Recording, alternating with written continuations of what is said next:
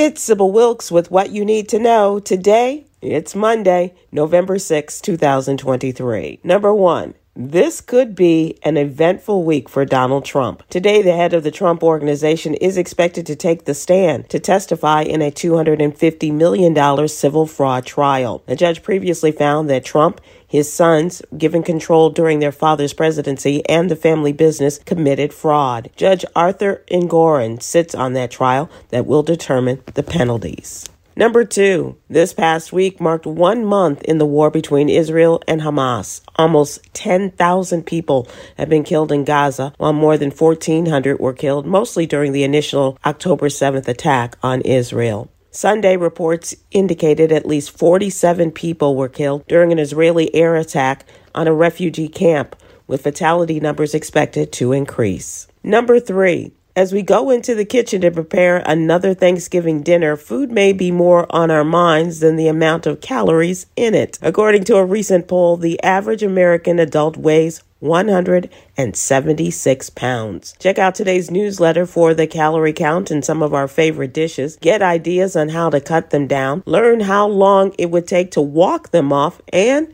how to craft a healthier Thanksgiving. Number 4, civil rights attorney Benjamin Crump is now representing Mrs. Betterston Wade, the 65-year-old Jackson, Mississippi mother whose son Dexter went missing in March. The 37-year-old man was run over by an off-duty Jackson police officer and buried in a pauper's grave. For months, she sought information from the missing persons investigators and was told there was no news. At a news conference held October 30th, Attorney Crump vowed to ask the Department of Justice to investigate why details were not released to his mother.